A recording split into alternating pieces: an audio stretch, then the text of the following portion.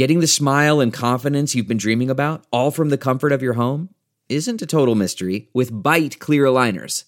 Just don't be surprised if all your friends start asking, "What's your secret?" Begin by ordering your at-home impression kit today for only $14.95. Bite clear aligners are doctor-directed and delivered to your door. Treatment costs thousands less than braces, plus they offer flexible financing, accept eligible insurance, and you can pay with your HSA FSA. Get 80% off your impression kit when you use code WONDERY at Byte.com. That's BYTE.com. Start your confidence journey today with Byte.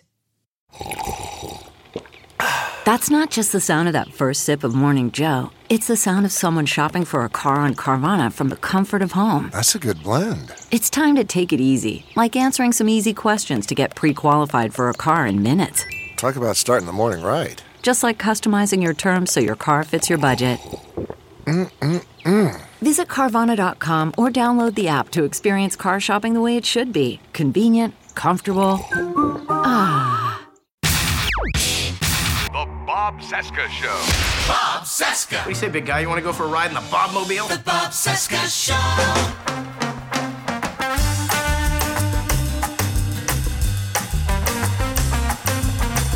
From our nation's capital, it is Wednesday, April 5, 2023, and this is the Bob Cesca Interview on the Sexy Liberal Podcast Network. Hi, I'm Bob. Hello, Bob. Hi, day 805 of the Biden-Harris administration, 580 days until the 24 presidential election. You can find me on Instagram, the Bob Cesca. Follow me there. Also on Twitter, BobCesca_go. Spoutable, Bob Cesca. Our Patreon is BobCescaShow.com. Okay, I'm so glad that Simon Rosenberg is here today, despite the fact that Trump's been indicted and the Republicans are likely going to renominate a criminal who's lost 3 elections in a row. We're hearing that all of this could actually help the Republicans retake the White House somehow. So I think we need to hear from Simon with some of his grounded optimism today. You might know Simon from his incredibly accurate forecasting of the 2022 midterms and from such shows as this one. He just launched a new Substack, The Hopium Chronicles, simonwdc.substack.com, link in the description for that. Meantime, please help support this show by subscribing to our Patreon at bobcescashow.com. Okay, here's my talk with the great Simon Rosenberg. More fun, more music, The Bob Cesca Show.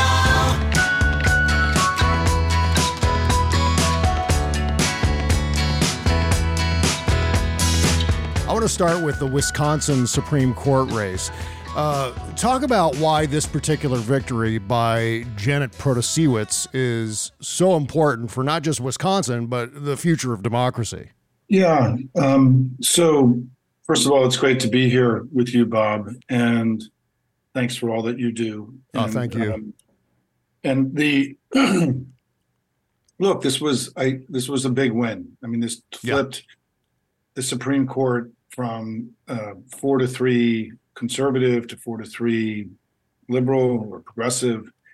And we know that not only has the legislature in Wisconsin maintained and kept an abortion law, a wildly restrictive abortion law from 1849. It's hard to believe. Yeah.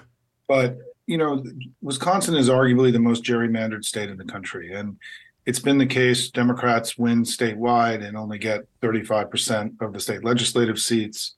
There's something similar happening in North Carolina, which are 2 of the most gerrymandered states in the entire country. Mm-hmm. And what we have the opportunity to do now is to allow fair maps to be passed so that the people of Wisconsin get to pick their leaders, not the Republican Party. I mean, this is not a Democrat or Republican issue. This is a basic pro-democracy issue. And the stakes here are very high. I mean, there really are right now 2 states that, part of the history of this is that in 2012, the Democrats nationally had a bad redistricting. And where it really affected us was in states like North Carolina, Wisconsin, Michigan, Pennsylvania. And in some of these states, we've started to unravel that control. But they used those significant gains in redistricting to create essentially something that doesn't really look like a democracy any longer in both North Carolina and Wisconsin, and with Wisconsin being the worst in the country. And so this has the opportunity to restore fair maps, better maps for Congress, better maps for the state legislature that are just competitive. I mean, all we want, if we're getting 52, 53% of the vote, we should be getting at least 45% of the seats, not 35% of the seats. I mean, at that point, you're really not operating in a democracy any longer. And I think for your listeners, these two states have been laboratories of autocracy, not laboratories of democracy. And this is why this election mattered so much. And obviously, Wisconsin will be one of the 3 or 4 most important battleground presidential states next year. So, making sure that the vote is counted, that there isn't any shenanigans, that, we don't have any of the stuff that the Trump world tried, a few years ago. All of that is much less likely now because of this. And that's good for the country. Just in terms of gerrymandering writ large, in terms of the overall problem of that poses for democracy, it seems to me as if, Simon, the more extreme the Republicans get, the more and more they're going to tether themselves to gerrymandering, making it increasingly difficult to eliminate it across the board. Certainly, Democratic states can roll it back, and there's a very good likelihood that a lot of the gerrymandering that happened in Wisconsin, as you said, will be rolled back by the Supreme Court now with this liberal majority. However, in red states, and this especially applies to congressional districts, which affect us all, how do you get Republicans to agree to pull back on gerrymandering so it's just not a unilateral kind of thing on the Democratic side alone, which actually, in a national sense, puts us at a disadvantage? You know what I mean? Mutually assured destruction. I think the way to think about this, Bob, is that it's very possible that the Republicans have become aware that they can't win a majority of the national vote ever again. Yep. That will be very difficult for them to stay as MAGA and extreme conservatives and win, the national vote. And I think that what's flowing from that basic recognition is a series of illiberal and anti-democratic steps that are attempting to gain power through means other than winning an election. I think it's much more comprehensive than just gerrymandering, right? It's Trump trying to cheat. I mean, he got indicted yesterday largely due to him trying to cheat in the 2016 election. And that's what that was. He cheated in 2016, an election decided by 3 states, 70,000 votes. If Stormy Daniels had become public, he probably would have lost the election. Instead, he illegally, made that go away and covered up for it and is in serious trouble for what he did. And it's any definition of a high crime and misdemeanor, cheating in an American election is a high crime. Oh, yeah. We have seen also what's happening with the debt ceiling, where Republicans, rather than going through the normal traditional budget process that's been in place in the United States since the 18th century, they're now using this extraordinary mean to blackmail, Joe Biden and the Democrats into doing things that they couldn't do through a normal legislative process. The Supreme Court has unraveled all sorts of common sense ways of protecting our democracy. So the assault, sort of the illiberal assault on our democracy, is comprehensive, and it's manifesting in different ways. We're seeing it in Tennessee with the effort of the Tennessee legislature to expel 3 legislators who were duly elected because they protested over people getting slaughtered in the streets. We saw it with Ron DeSantis in Florida removing an elected official, duly elected official. These are worrisome signs that the Republican Party has, made a fundamental strategic decision that they have to essentially work the refs, cheat in order to achieve their political ends, because they can't do it through the ballot box and the traditional way that we do this in a democracy. It's hard to imagine a more fundamental betrayal of the United States than that. And about the idea of the United States, what our role in history, the idea that we created this alternative way of running a country and a society that didn't have oligarchs in charge and kings. And the Republicans are on the verge of abandoning our 200-year plus history of understanding how the best way to organize a society is. Everything that's made America great, they're now actually working against, not for. And it should be worrisome to your listeners. But the superpower that we have, Bob, right, the way we were able to overcome all of this is to continue to win elections. And what's important about what just happened in Wisconsin and what happened in the midterms in 2022 is that in the battleground states, the states that really determine control in the presidential election and in the Senate and the House, we've had 3 very good elections in a row. And, we've litigated MAGA in these states. They're not into MAGA. They don't like MAGA. They know it. They've rejected it, which is why the fact that the 2 leading Republican candidates for president in 2024, Ron DeSantis and Donald Trump, seem to be in a competition for who can be most MAGA, right? Ultra MAGA, super MAGA, whatever you want to call it, is a big problem for them as we head into the election, which is why I just want to say to your listeners, there's a lot of reasons to be worried, concerned, and everything else. But at the end of the day, we're doing the work that we have to do. Our grassroots is rising up. We're winning elections, and we have to keep our head down and keep doing that for the next year and a half. Maybe you can talk me off a ledge about this, Simon. The bad news coming out of Wisconsin yesterday is that the gerrymandered Republican state legislature won their special election, gained the last seat that they need for a Senate supermajority. And that means they can not only impeach the Democratic governor, but they can also impeach Janet. Is that true? Is that how this is going to work? I think we shouldn't really worry about that right now. I think it's important for us to live in the moment where, we just did something really good. And Democrats, I think, are, we often too quickly go into fear, uncertainty, doubt, and scare and fear, of the other guys. So true. And I think today, and let's see what happens. I mean, I think we have to recognize, just given the election results, if they were to turn around and try to impeach her for no reason, or the governor, they're risking a potential backlash in 2024 that could be a tidal wave against them. I'm not, and the thing is, we also can't control that. I mean, I want to be very clear about the issue of what's happening in North Carolina and Wisconsin, is that there are things we can control here, right? We can win elections, we can run up the margins, we can get to 55%.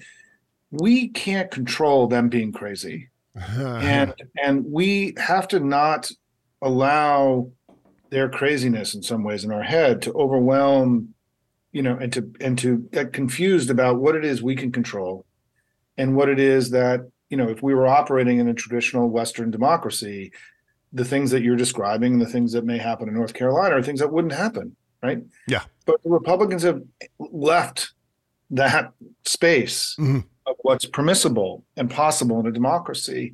And that's not on us, that's on them. And the voters don't like it. And so there's a limit to what we can control and what we can do. And I think that we have to stop. I mean, I was disappointed today just on my Substack, my new Substack, Hopium Chronicles. Yes. Rather than most people sort of celebrating this remarkable victory, strong win in Chicago, right?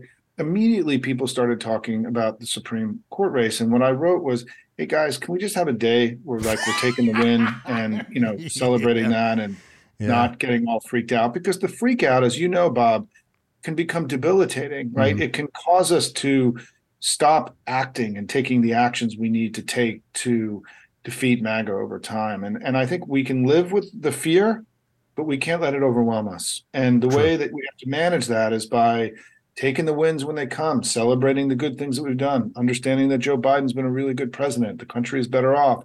The Democratic Party is strong. There's a lot that's going right. Yeah. That's where we should be spending our time together, much more of our time together than constantly reminding ourselves about how scary and crazy they've gotten. Yeah, that's so true. And you know what? One of the things that we can feel good about regarding yesterday's election in Wisconsin is the youth vote, once again, was extremely robust. Were the turnout numbers actually comparable to 22? Is that? I don't know yet, and I haven't had time today, and I'm going to, with some friends over the next few days, start going into the data a little bit. But obviously, winning by 11 points. Yeah. And getting the key here. So I've written a piece that I encourage all of your listeners to read called Get to 55. And the theory of that piece is that from 1992 to 2004, we averaged 47% of the vote in presidential elections over 4 elections. And then I and others came to understand that there were 2 new parts of our electorate that were growing and getting to critical mass, Hispanics and millennial voters. And we argued that the Democrats really had to run towards this new electorate to expand our coalition. There was a whole group of us that worked on this. And in 2006, we did that. there was a rejection of Bush in the way that there's a rejection of MAGA now. There's a rejection of the failed war in Iraq and a general view that Bush had been a bad president. And in 2006, we had an extraordinary midterm election. And in the 4 presidential elections since, we've averaged 51% of the vote. So we've gone from 47 to 51, a 4-point jump. Wow. By understanding that there was a new demographic opportunity and building our politics around it or leaning into it. I think we're in a very analogous moment here, where the awfulness of and the extremism of the Republican Party is on full display. People are increasingly, I think, in Israel, in Tennessee, in Florida, in Wisconsin, are rejecting and coming to understand the dangers and the threat of this politics. And it gives us an opportunity to expand our coalition, to get bigger, to get to 55, as I call it. We jumped 4 last time. We're at 51. We need to get to 55. Mm-hmm. We get to 55 in 2024, and I think we can break the back of MAGA. I think we can loosen the grip, the dark grip of MAGA on the Republican Party by having the 4th consecutive election where it failed and running up the score against them. So I've been calling for us to think about a politics where we can get to 55. Well, we got to 55 last night in Wisconsin, right? And we were able to build a coalition that won by 11 points with a heavily funded Republican. In 2002, despite high inflation, red wave, everything else, we got up into the 50s in most of the major battleground states. We got to 59 in Colorado. We got to 54 in New Hampshire. Wow.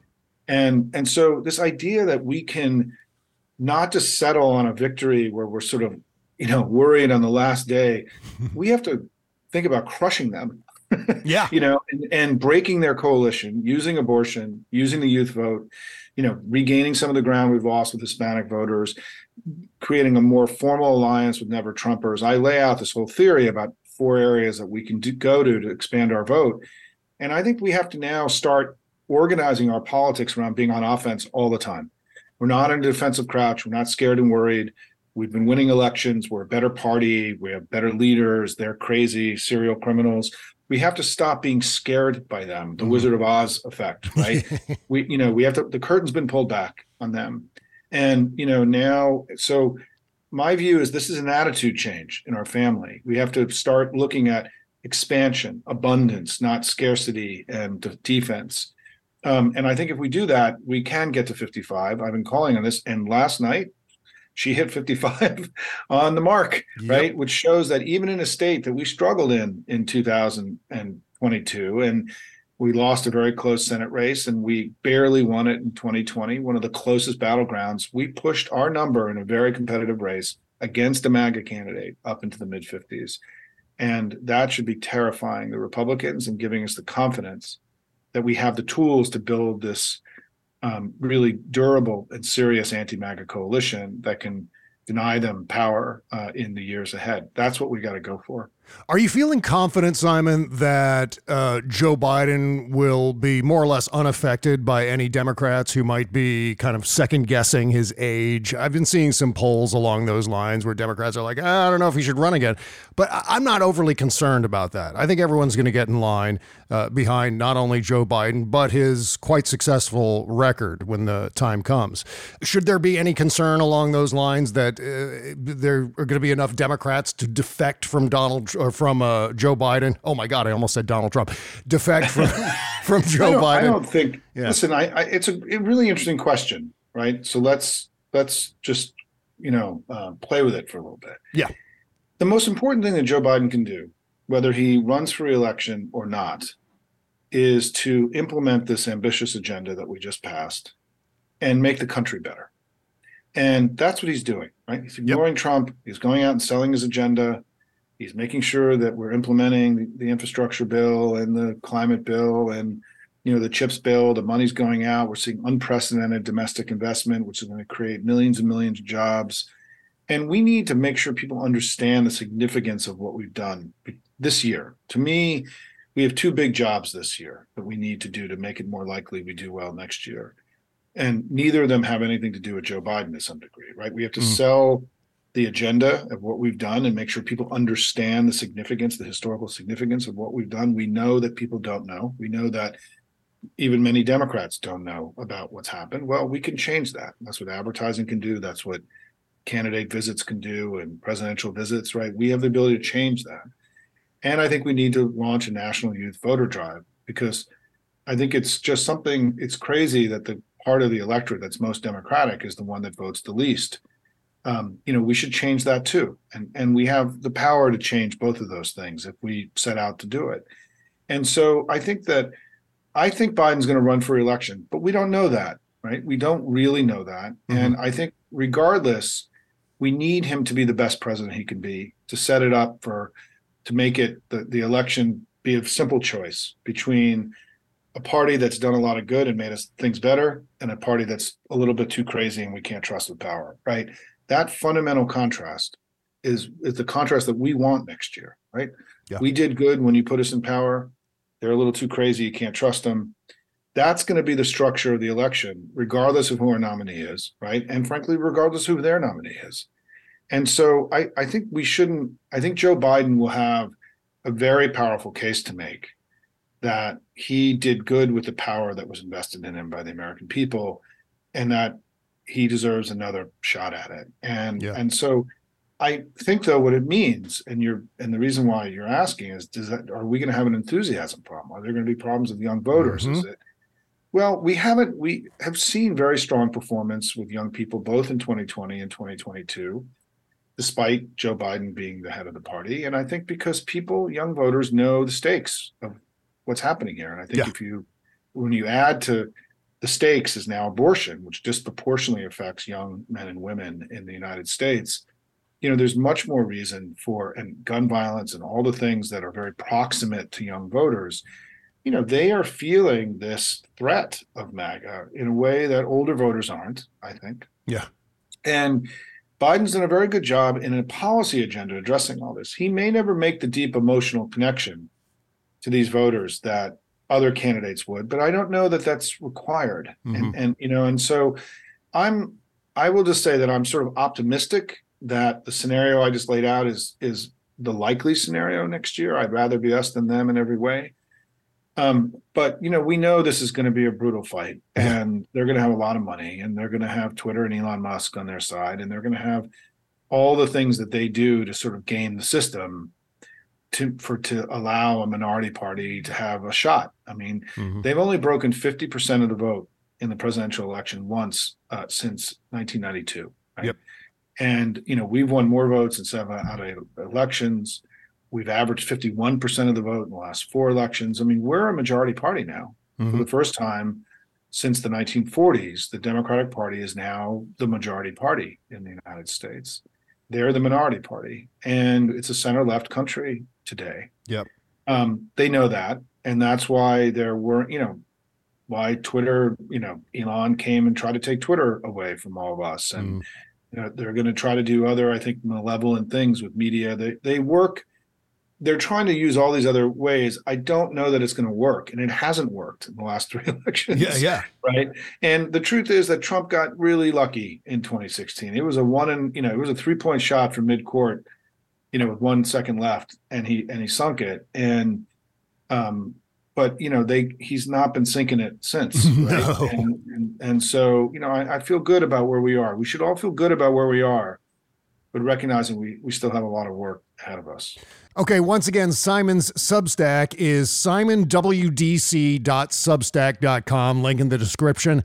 And here's the best way to listen to the Bob Cesca Show without all these commercial interruptions. Just go right now to our Patreon page at bobcescashow.com, scroll down to the link for the ultimate edition of the podcast, and sign up for just $15 per month. You're thinking, oh my God, $15 a month. I'm paying for all these streaming services. How am I going to afford $15 a month? What are you giving me for that $15 a month, Bob?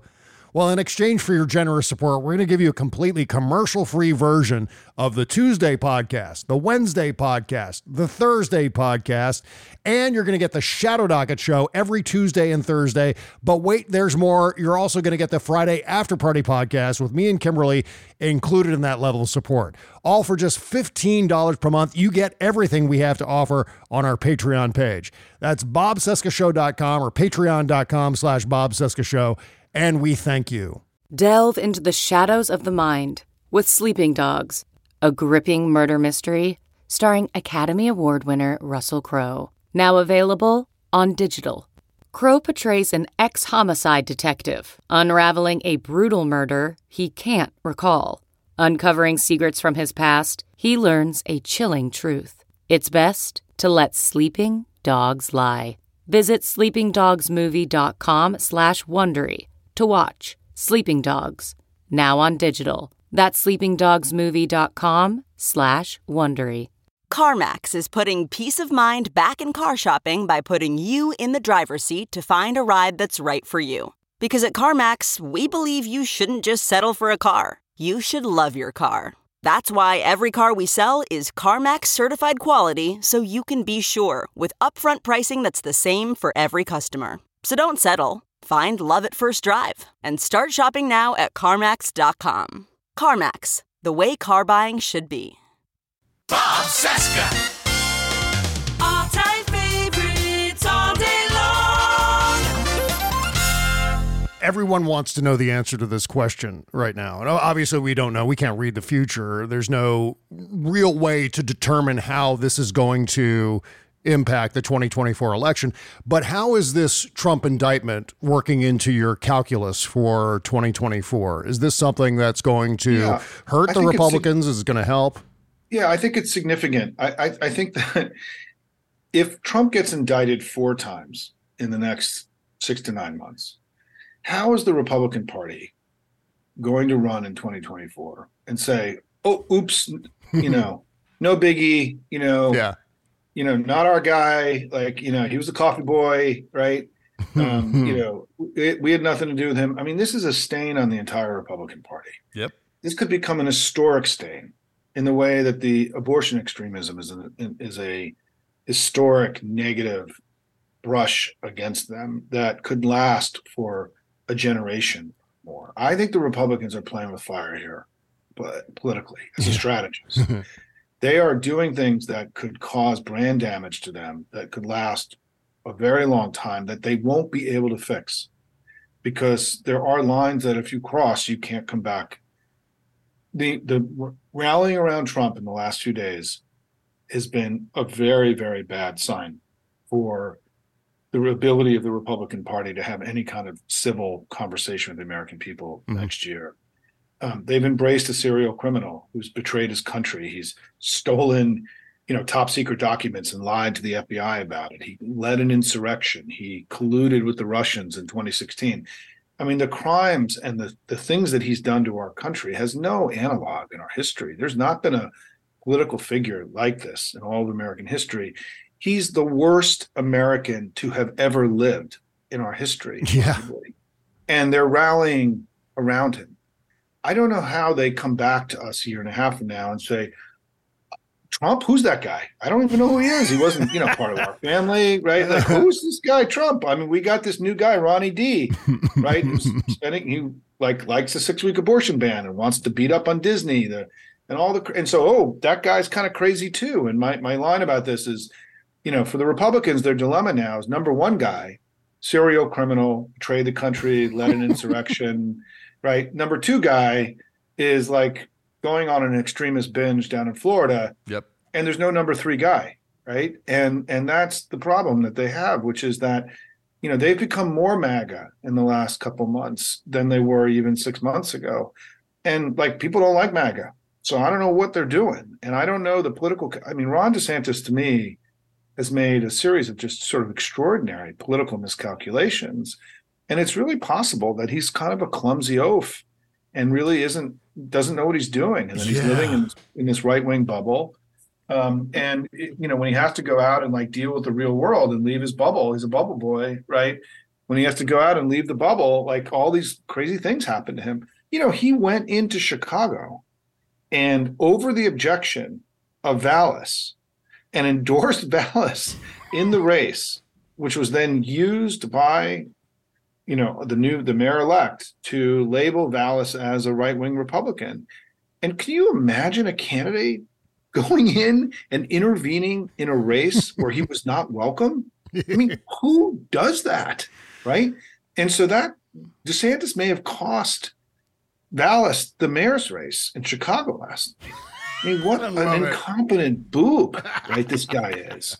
And so, it's why I think, I get up every day thinking I'd rather be us than them. Mm-hmm. And I mean that in every way, right? Politically, morally, policy wise. It's something we have to sort of do your daily meditation on, however you all orient yourselves in the morning, coffee, newspaper, listening to podcasts, whatever it is, hopefully reading my Substack. Reading your Substack, Reading my Substack, right?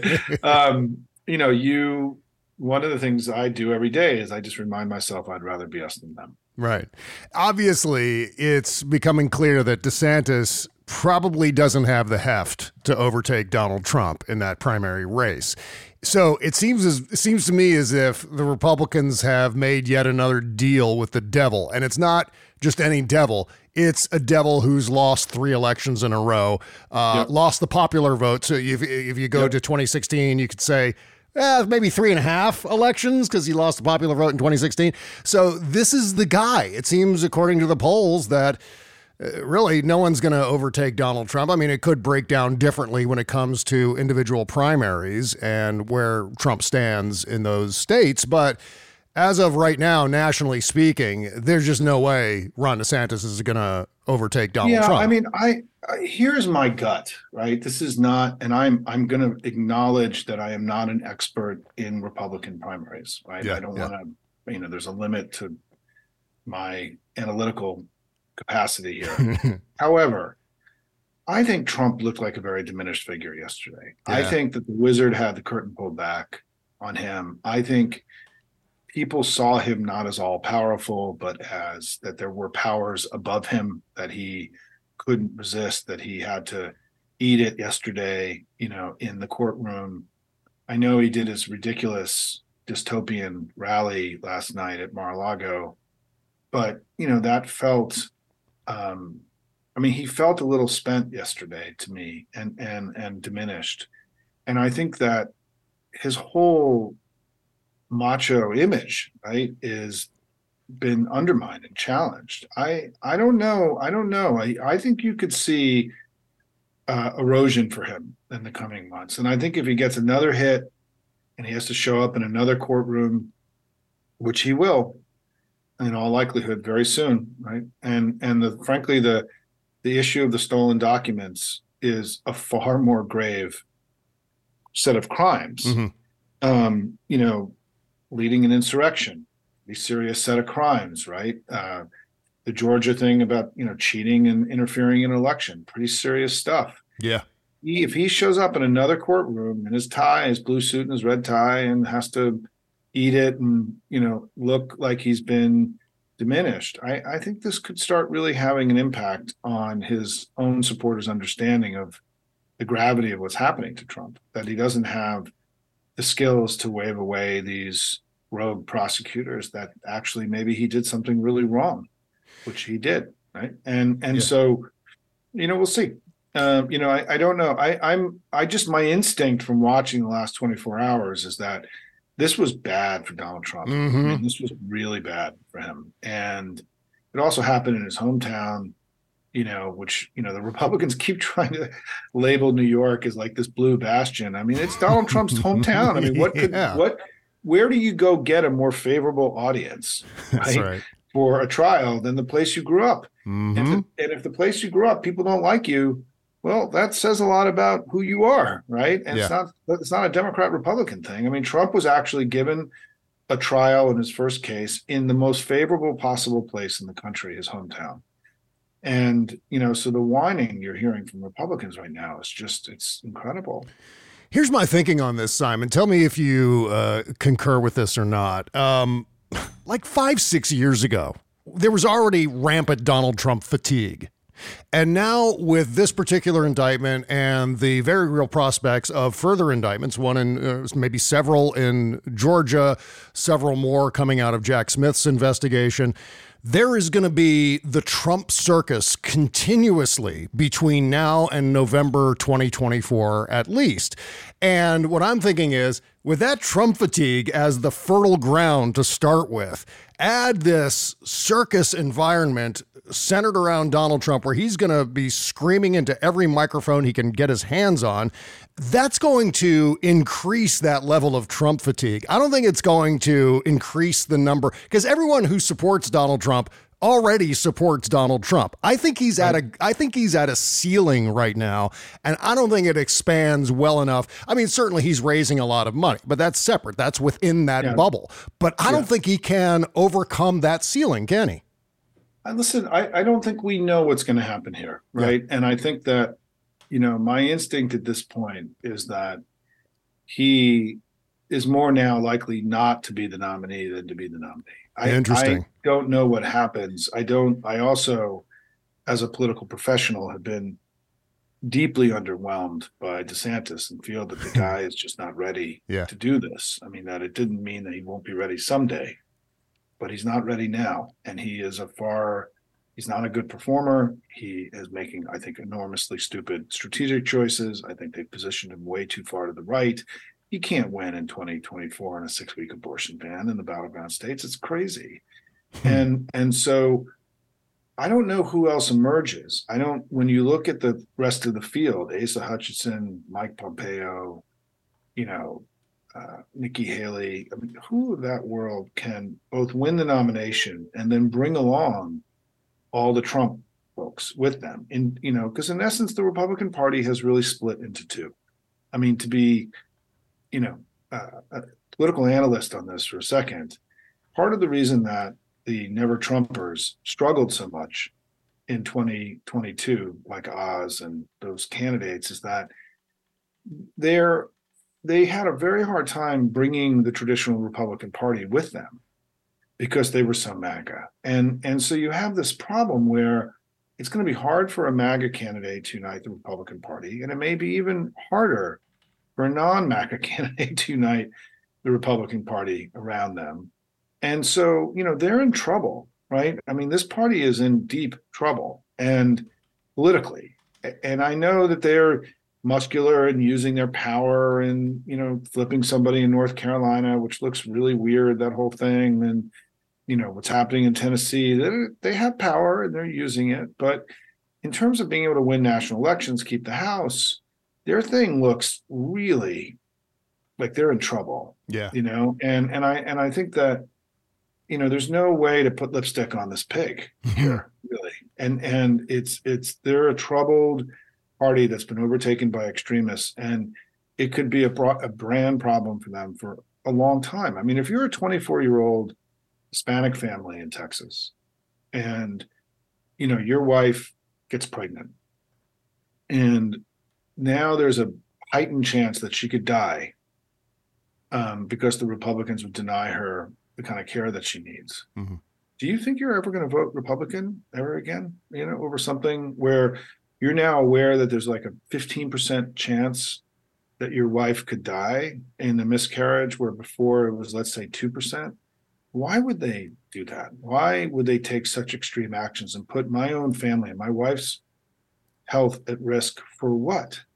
And I think that the ability for us to use their extremism against them in this election and, many elections in the future, we have a lot to work with here. Yeah. And I think that, we keep thinking they're going to take an off-ramp and sort of stumble back into being a center-right party. And in fact, the MAGA virus continues to spread and get worse. Yeah, something's going to have to smack them in the back of the head to disabuse them of this position they're taking. In fact, a couple days ago, you tweeted this. Imagine that Trump has gotten the entire conservative party, conservative in quotes, to defend his cheating on his wife with a porn star while she was home with a newborn, making illegal payments to silence her, covering it up, lying about it for years, even a few days ago.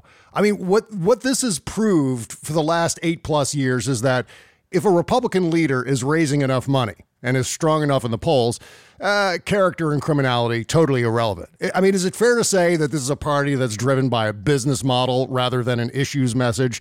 It's a great way of looking at it. And I need to think about what you just said. Yeah. I don't know that I really know anymore. I mean, let me posit a different way. Yeah, it makes sense. I mean, let me posit it a different way. Okay. The thing I've been writing a little bit about in the last few weeks is that, I started my career as a TV news producer and writer. I worked for ABC News before I went into politics. And I also was a regular guest on Fox News for 17 years. And I did thousands of appearances on Fox, unpaid. I didn't get paid. So I understand the media business. Yeah. I grew up in it. I've lived in it. And I think what we have to think about when we think about the Republicans now is that a long time ago, and they expanded the definition of what a political party was, and they added media to it, right? We see media as something other than politics, right? We have our campaigns and our party committees, and then the media is over here. They expanded the definition of what politics is to include right-wing talk radio at first, and then they got an actor to run and become the president in 1980. They got another television star to run and become the president in 2016. And now Fox News, right, which was set up in 1996 to make sure that there was never a Republican president ever impeached and removed from office ever again. They've become, in essence, the party. That in essence, this embrace of media, because media can talk about anything else. It's unlimited. It's not regulated in the way, Bob, you can talk about anything here, right? Basically, Fox News is now the Republican Party. Yeah. Right? It's a more powerful institution than the RNC is. It picks winners and losers, right? I mean, it endorses in primaries. It endorses in elections. They openly endorse candidates, right? Like it's not a news organization. It never was. It hasn't been for many, many years. It was at one point, I think, by the way, but it isn't anymore. And so they now have become eaten alive by basically their redefinition of what politics is to include media, where now the media, Fox, is the party. And the politicians don't govern. They don't have agendas. They don't legislate. They try to get hot minutes on the floor to get on Fox News, and it's all performative now. And it's become completely disconnected from the realities of governing and the, false and truth and, analytical things about what policy works. Yeah. I mean, even today, I'll give you an example.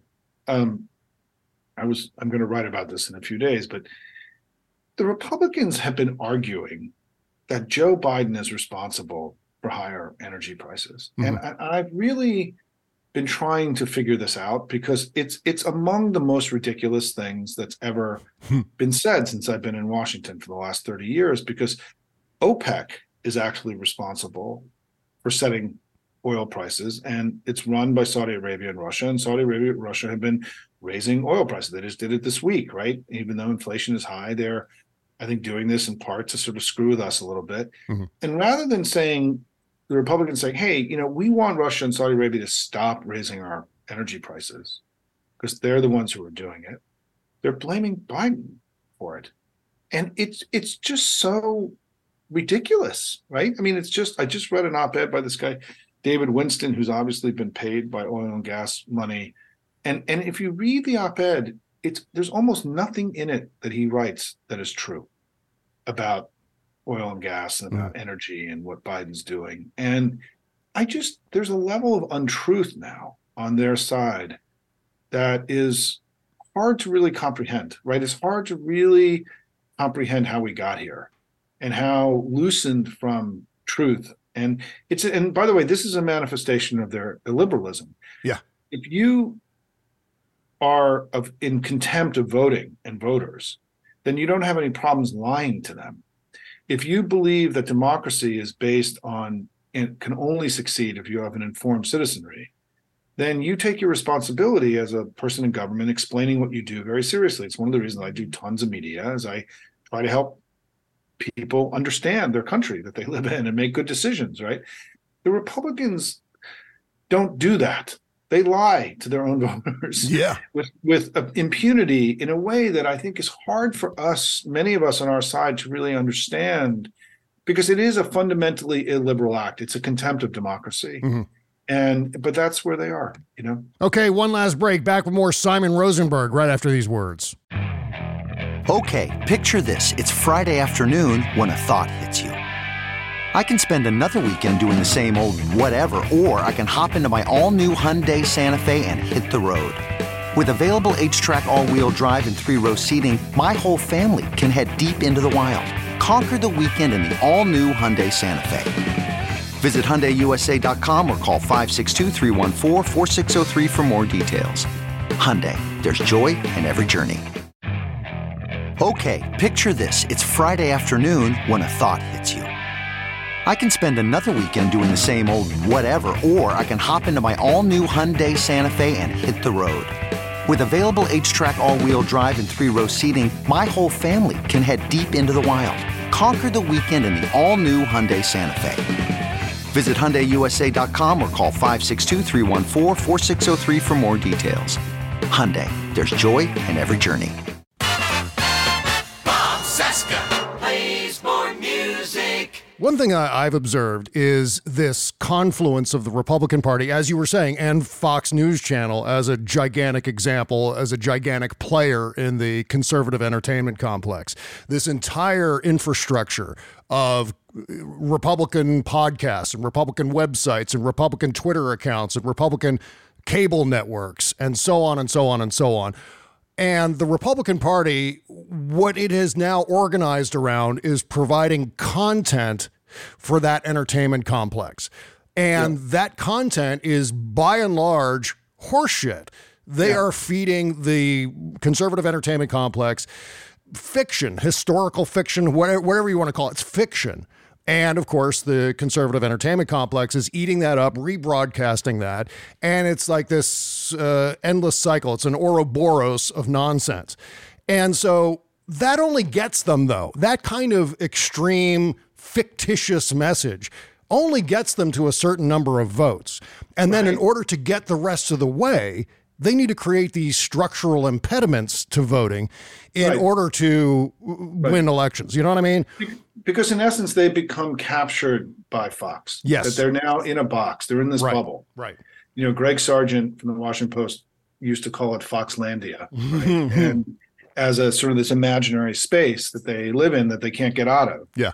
And so you're right. They can't get out. So what they need to do is to game the system so they can stay in that space because they can't leave and still somehow have power.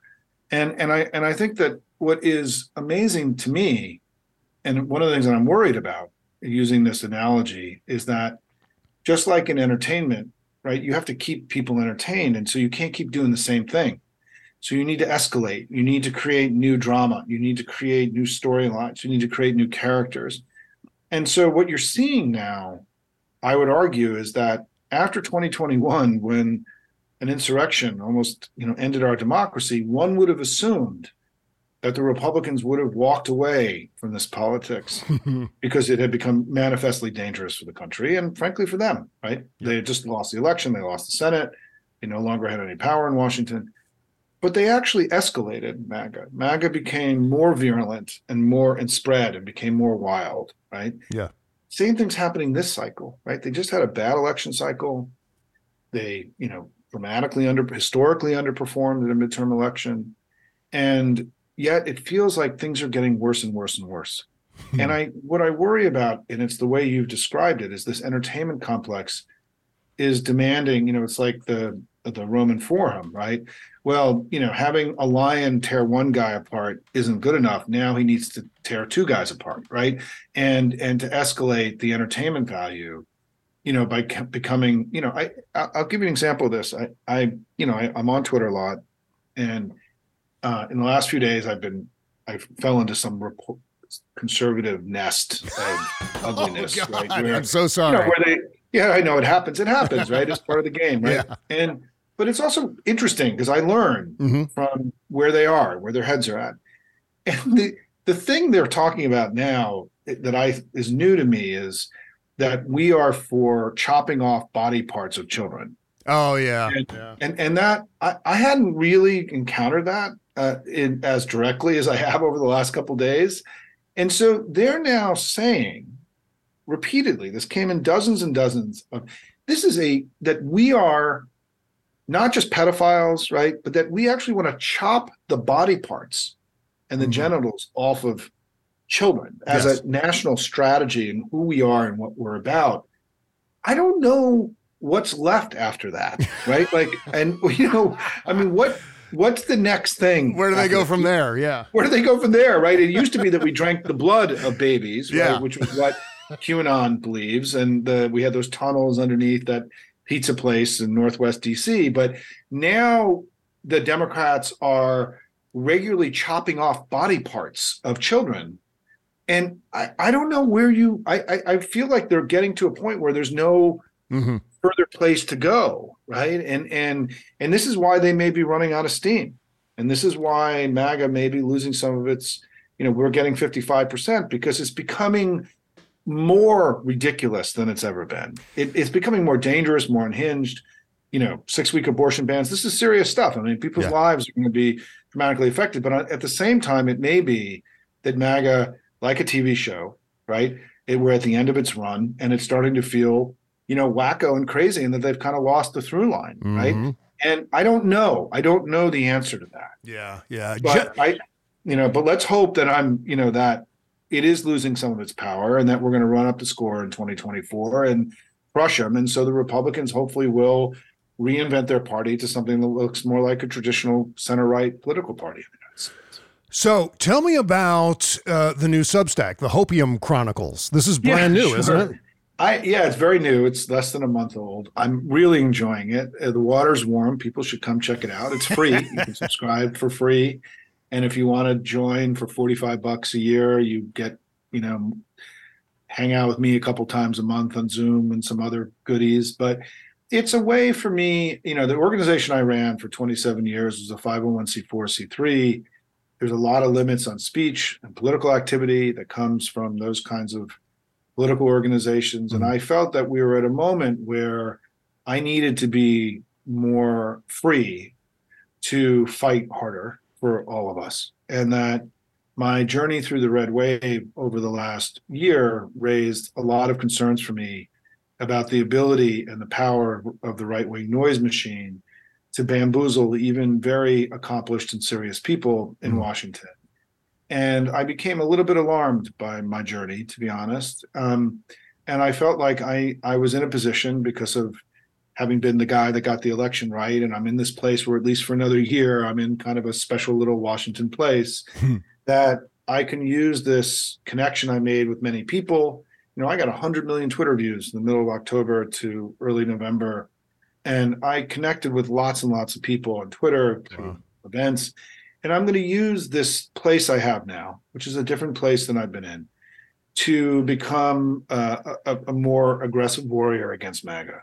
And I am committing to leave it all on the playing field, because I think that we have an opportunity now, not just to prevent, like last cycle, we were making sure MAGA didn't regain power.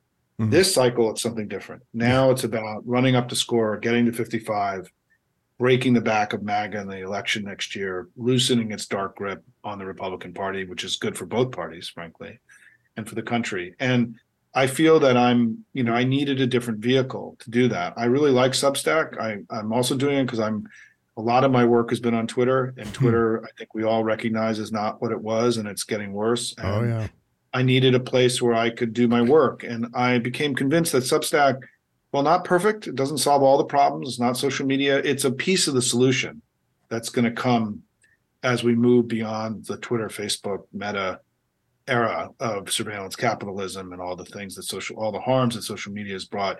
We desperately need a different kind of, a better media, a healthier media.